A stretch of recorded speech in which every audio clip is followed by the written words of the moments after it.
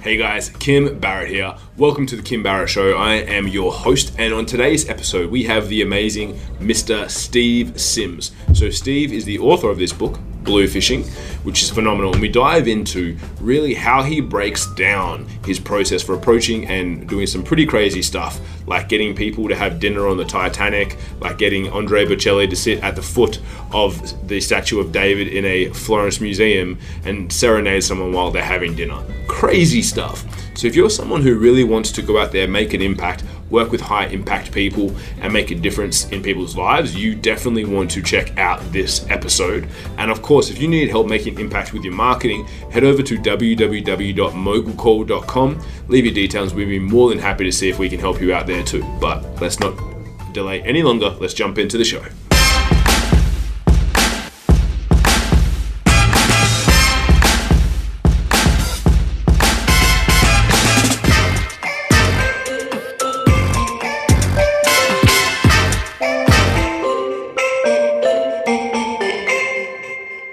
Steve, thank you so much for making the time to join us today. Really appreciate it.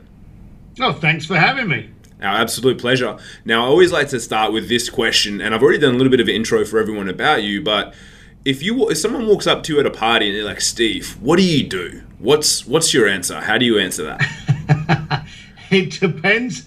It depends what party I'm in, but in my old element of basically being a concierge to the richest people in the planet, I would always say to them, I can make you more interested. And that would be my answer. People would say, what do you do? Well, I can make you more interested. And they'd be like, oh, how do you do that? And it'd be a case of, well, what was the most exciting thing you did? Treble that, add maybe a bit of acid on it, and that's what I can provide. So I was the guy that for a lot of people, I was like the nice version of Ray Donovan. I got whatever was necessary. If you wanted Beyonce to sing you happy birthday, if you wanted to appear on, actually go on stage and sing with your favorite rock band, if you wanted a guitar lesson by ZZ Top, a drum lesson by Guns N' Roses, closing down museums, going to see the Titanic, I was the guy that somehow built a business over 25 years to be able to do that. Strangely launched a book. And so if I'm in the party where somebody has maybe read the book or got some kind of inkling on that, and they ask me what I do, it's the same kind of thing. I just say that I can make you more impactful. So it's two different chapters of my life. Yeah, I love that. And I love it. So I got the book here as well. I went and picked it up. It's an epic book. Thank you. I absolutely loved it. Now, I want to ask a couple of questions. So number one, if we look at the earlier stages of your life, if we touch on those points, when people hear that, they're like, so I come to you with the outrageous thing, cool, I want to do a rap song with Jay-Z. Like, how do you actually go about going and doing that? Because some people they're just going to hear that and go, how does this guy then take from what someone gives you a request, and obviously they've got to have the money to back it up. How do you then actually take that out and turn that into a reality? Two things make it really easy, which people avoid. The first thing is every entrepreneur has its superpower of ignorance. Every entrepreneur thinks they can't fail, okay? And that's our beauty. That's our secret strength. In the dark of night where they've got no money coming in, you still wake up in the morning going, this is going to do it. This is going to make me rich. We have the power of ignorance. So part one, I have ignorance. Part two, I'm short-sighted.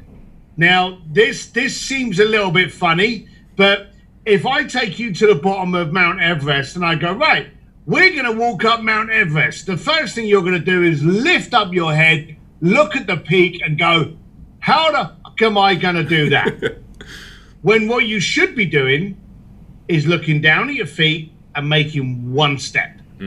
Now you have momentum.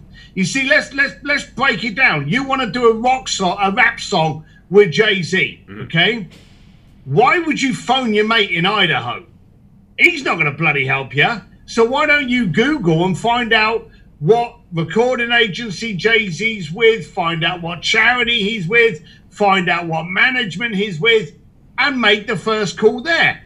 And understand that out of every 20 phone calls you make, you'll get told to screw off 30 times, okay?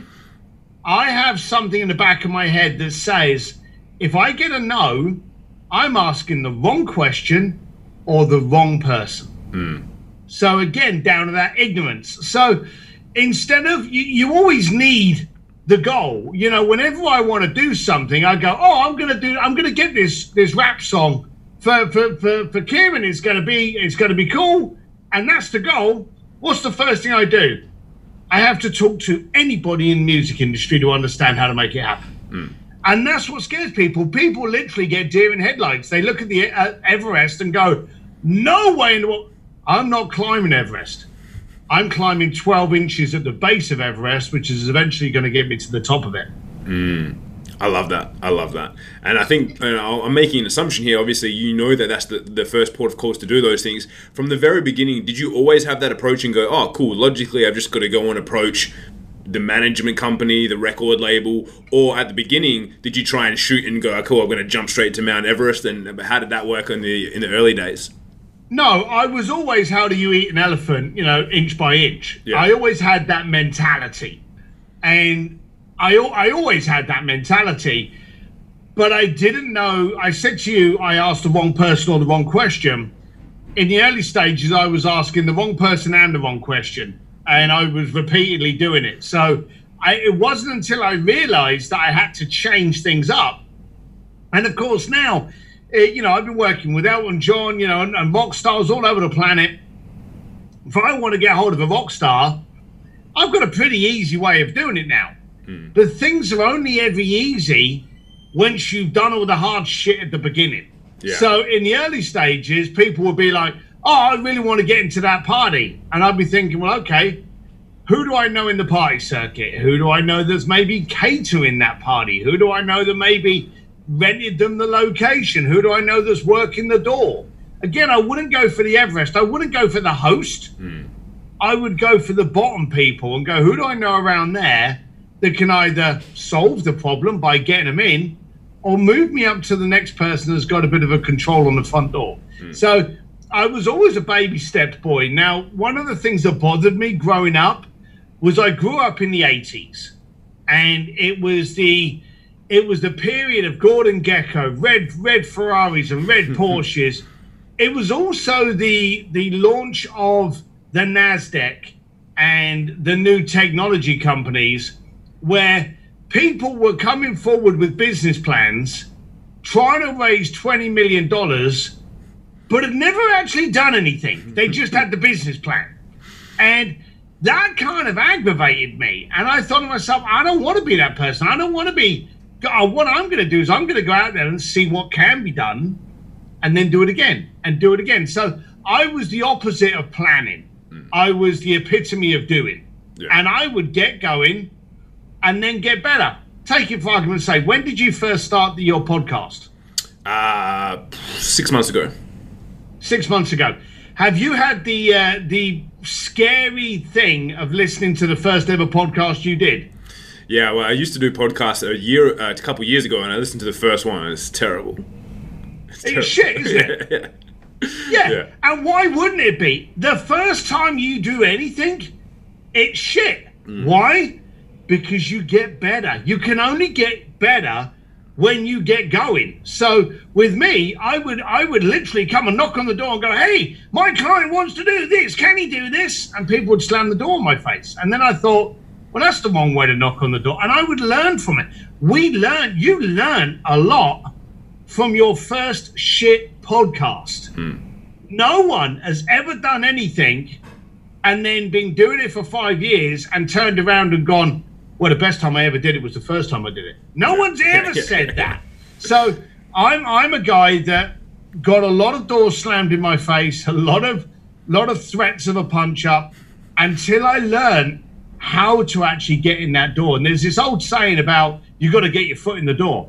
That's bullshit. Anyone can get that foot in the door. You could go onto Twitter today and tweet directly to Elon Musk.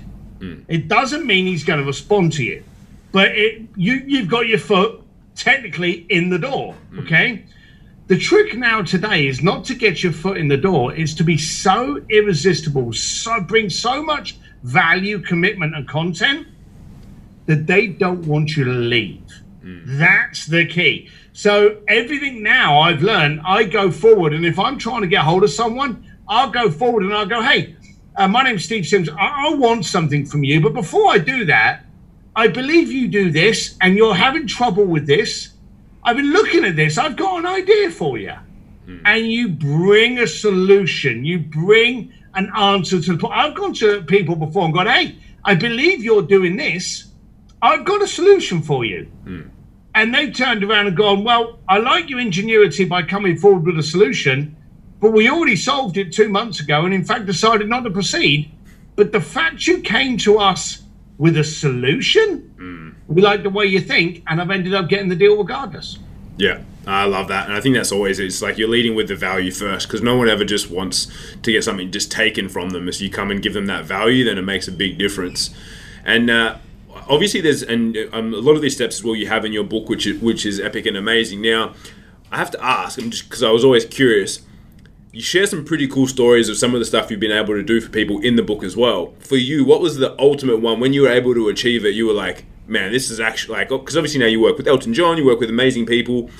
What was the ultimate one when you got the deal across the line for a client? You were like, that was actually really cool. The first one, the middle one, and the last one. You see, I literally sit there and I think to myself, how the hell did I pull that off?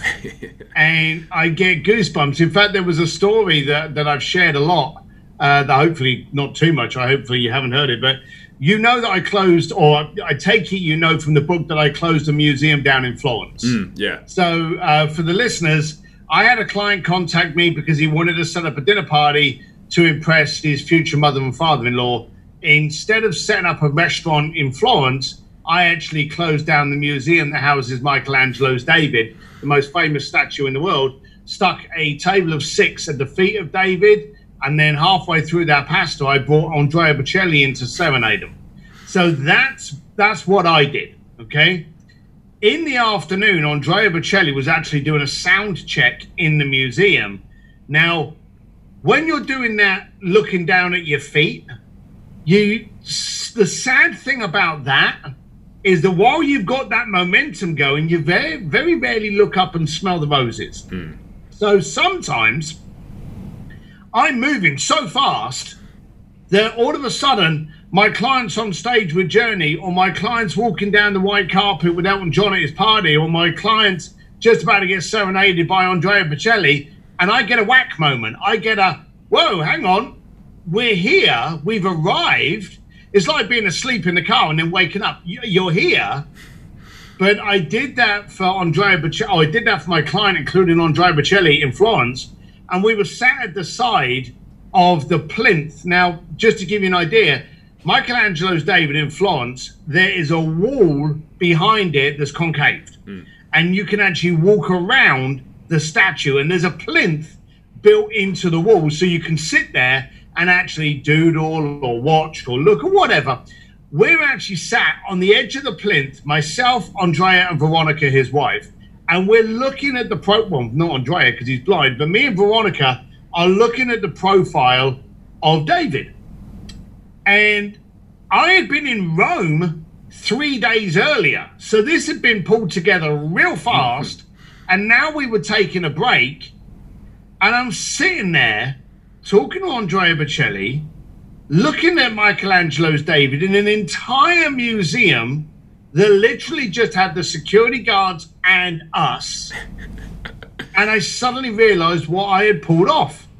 And I'm not kidding you, I got a sudden cold sweat went down me and I shook. You know when they say, oh, someone just walked over my grave, you get a cold chill go through it. That happened to me. Now, Andrea can't see, but he sensed it. My body froze so quickly. He sensed it. He spoke to Veronica. Veronica leaned over to me and she said, are you okay? And I said, I am, but I just realized where I am, what I've pulled off, and who I'm sitting with. And it just came at me at a whack moment. So the bottom line of it is I'm still that kid that feels as though he got away with an extra dollop of dessert. And I'm like, oh, how did I get away with that? Oh, I thought I was going to get to... And I can be in a room with Elon Musk, or I can be in the Tesla factory in Fremont, or I can be in a museum in Florence. And I still, even today, get that, because as a British biker and a bricklayer, I never thought I'd be walking through SpaceX with Elon Musk or eating pasta with Andrea Bocelli in Florence. You know, so everything constantly amazes me. I could stop now and still have enough stories to keep me going until the day I die. So the fact that there's another one or another one still amazes me. Yeah, I love that. I love that. That's one of the ones in the middle. Like, what was the first one that you got and then you were like fist pumping, you know? The first one was kind of weird. So I used to be a doorman in Hong Kong, and I wanted to speak to rich people. So I had to give them a reason to talk to me. And because I was a doorman, I knew all the cool clubs and I knew the best nights to be at the clubs. And so I could get people in. So the way of me building up a Rolodex was to tell the rich clients that I wanted to hang around with, the target focused market that I had. I'd be like, hey, what are you doing on Wednesday night? And they'd be like, oh, I don't know, Stephen. I'd be like, my friend's looking after a club. Let me see if I can hook you. And I would do that just to get them to talk to me. So one night they walked into the door and they said to me, oh, Steve, you going down to the yacht party? This is in Hong Kong. Hong Kong's a tiny little island. There's hundreds of harbors around it, and hundreds of yacht parties on a daily basis. So they said, are you going down to the yacht party? And I went, oh, mate, which one are you talking about? Because I had no idea of any that night. They told me, and I said, well, why aren't you going down there? Now, I'm talking about 4 good-looking, affluent, polite, courteous, professional gentlemen. Perfect page 6 picture, caliber. These are the kind of guys that you open up a magazine, you see at a society party in the Hamptons, and you go, bastards, These were the perfect guys for that back page society picture. Yet for some reason, they didn't know how to get in. So I went, oh, I don't know if I'm going down. Why aren't you going? They went, oh, we can't get in. And so I was like, okay. So they went in, and I'm stood there with my fellow meathead. And I said to him, I said, look, wait on a minute, look after the door. I'm going to nip off down to the harbour. And the harbour was quite close to us from Wan Chai, which was the club area. So I nipped down there and I found this yacht. And it wasn't a yacht, it was like a motor yacht thing. And there was a girl there by the gangplank just getting things ready. This was early on in the evening. Party was still about 3 hours away. They were getting it set up. I ran down to her. And I said, hey, how are you? I know you're busy, so I won't keep long, but we've got 4 people coming in tonight, and I just wanted to ask, because I know you're going to be busy, would you rather they got here at 8 o'clock tonight or 9 o'clock? What would be better for you? The first thing she did, and everybody's got a knee-jerk reaction, okay? Everyone's got a knee-jerk reaction. Everyone's got just a reaction of an excuse. The first thing she did was start flicking through her name chart. Now, I hadn't given her the name. I had just said I got 4 people come down here. So I said to her, hey, I don't want to cause you any stress. I know you're getting ready for the party tonight, but I just wanted to know, did you want them to come before the rush so they kind of helped remove a bottleneck? Or would you prefer them to come like an hour later when the bottleneck's gone? What works best for you? And so she's still going through this list, and she went, well, and she suddenly starts thinking, because I've exposed her to the fact that she's got a bottleneck. She's got a problem coming up tonight. I'm offering to help her with that bottleneck. So she went, I forget the time. She may have said 9:30, And I was like, oh, that's great, fantastic. And then I followed it, and I went, look, I'm not coming, I'm not cool enough for your party. Again, give them a little bit of a puff there. And I said, but I know what people are like. They don't always say thank you to the people that are helping put this together. So here you go. And I gave her $150. And I said, tomorrow, when this is all over, grab yourself a nice bottle of wine and some food, and just be thankful that you created a great night tonight. But let's be serious. You'll be able to put your feet up and relax. And she was like, oh, thank you. So I was giving her empathy and giving her something to look forward to. The host never enjoys the party as much as the attendees. And so I gave her this $150. Now, bearing in mind, I was making probably about $600 or $700 by working on the door. If I'd have given her $20, she'd have told me to go screw myself. But I gave her $150, which was sizable enough as a thank you. And this was back in the early 90s. So that's like giving someone like $300 now, just as a thank. That's a nice enough tip. I then turned around and started to walk away. And this was where it got risky. I had still not given her the clients' names. And as I turned around and walked off with confidence, she called me and she said, excuse me, what are the names? And I went, oh, sorry, but, and I gave her the 4 names and she wrote them down on the front. And she said, when they get here, tell them to ask for Jackie. And I went, you're a superstar. Thank you very much. We ended up staying in touch after that. And she would let me know of all the other parties going on that I could get people in. But here's a sweet spot. I then went back to the club and I walked into the club. I walked up to the boys and I said, hey, boys, I've just made a phone call. I didn't even have a phone. I said, look, I've just made a phone call and I pulled a favor for you and you can all get in there. $500 each and you're good. Without them blinking, they started to shred $500 each out. I think one of them paid for a couple of them. The other, all of a sudden, $2,000 on the table and it cost me $150 to make that $2,000. I realized then, in that moment, people don't mind paying.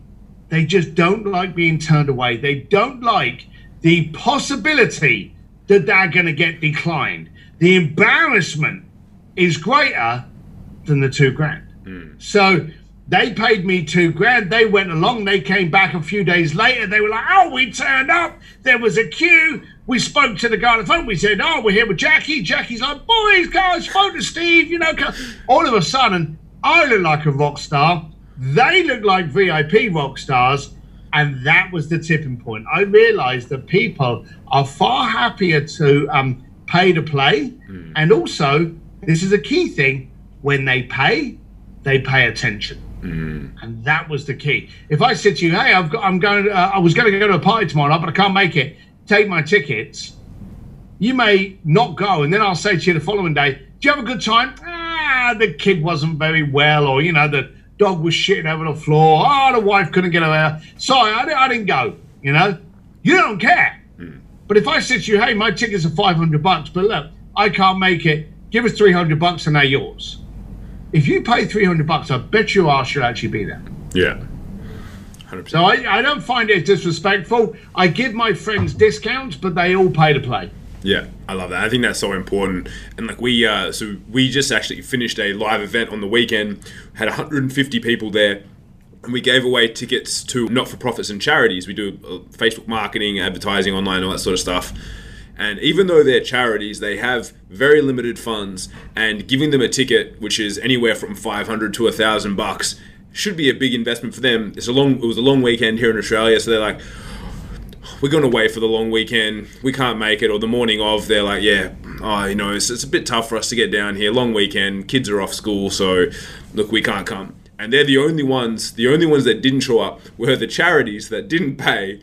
Everyone else that paid, whether they paid $200, $500, or $1,000, they all were there.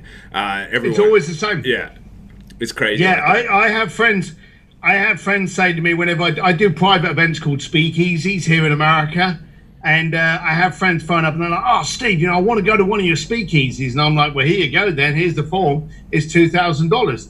And they go, oh, can't you do me a favor? And I say, yeah, I won't charge you and I won't let you come. But there you go. So you pay. And I always say, look, if I give you $2,000 worth of value for you spending $2,000, I failed.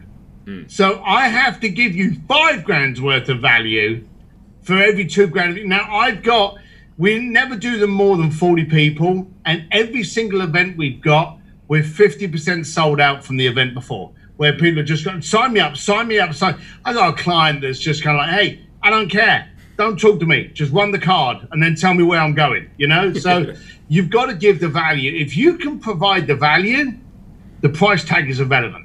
Now, before you kind of like go, oh, that's bullshit. Let's say, for argument's sake, If I said to you, hey, do you want to go to a cocktail party tomorrow night? It's $30,000. Okay, and you can drink all the cocktails you want. Okay, I'm guessing you're calculating it in your head. I could buy all the freaking alcohol in an entire liquor store for $30,000. Why should I go? Okay, I've given you the wrong value. But let's say, for argument's sake, hey, come along tomorrow night to a cocktail reception. We've taken over the cocktail bar, and there's only going to be 3 people in the room. You, me, and Jeff Bezos is going to teach us how to make $1 million. The richest man in the world. Would you now think $30,000 was too expensive to spend an entire night with one of the richest men in the world? Exactly. So it's a bargain. Exactly. So that's the thing. You want to make all of the people that pay you feel as though they won over on you. You want to make them feel as though they got away with a bargain. They got a deal. They got a score. I got 10 grand. I've had clients hook up with different clients, and they've met with different partners, and they've done JVs, and they've made 50 grand, and it's cost them 2 grand to be there, you know? And then they come back, and they come back, and they come back. So always focus on the value, never on the checkbook. And if the client's arguing with you on the price, it's because you failed to demonstrate the value. That's so true, and that's so important. And we find that all the time. A lot of clients, we run Facebook ads for them. They'll have conversation, and they're like, oh, these, even though it's super targeted, these people, they can't see the value in it. It's like, yeah, well, like if you don't have a good offer, like even that, reading your book and hearing of you and seeing your stuff on Facebook and Instagram, I know that $2,000 is a steal for anyone going to an event like that. I just know off the top of my head, because you're going to have good people there. And even when you say something like that, for anyone that's listening, if you're going to an event that you paid $2,000 to attend, the other thing you need to remember is that those other 39 people also paid $2,000 to attend. Mm-hmm. So that means that you're in a room with people that understand the investment of $2,000 and their time, energy, and effort is going to be worthwhile in some way, shape, or form. That's why I love going to events. And if I go to an event, I'll get the best ticket I can, a VIP or whatever it might be, because the other people also see the value in themselves and being around amazing people. Exactly. If you go along to McDonald's and order a burger, and then you're pissed off because it never won any Michelin stars, then you're the idiot. So you've got to understand where the value is and what the payment is to play. Again, you got to pay to play. 100%. And now, you mentioned before, now you've got people making them the most interesting in the room, which is what you were doing, and obviously really leveraging hard on helping people with experiences. And now you're going on the impact side, because you're doing a lot of education-based stuff now with entrepreneurs, right, as well. You've got a couple online programs and stuff. What's the focus on there for anyone listening if they're like, this Steve guy sounds really interesting? What are you doing on that side of things?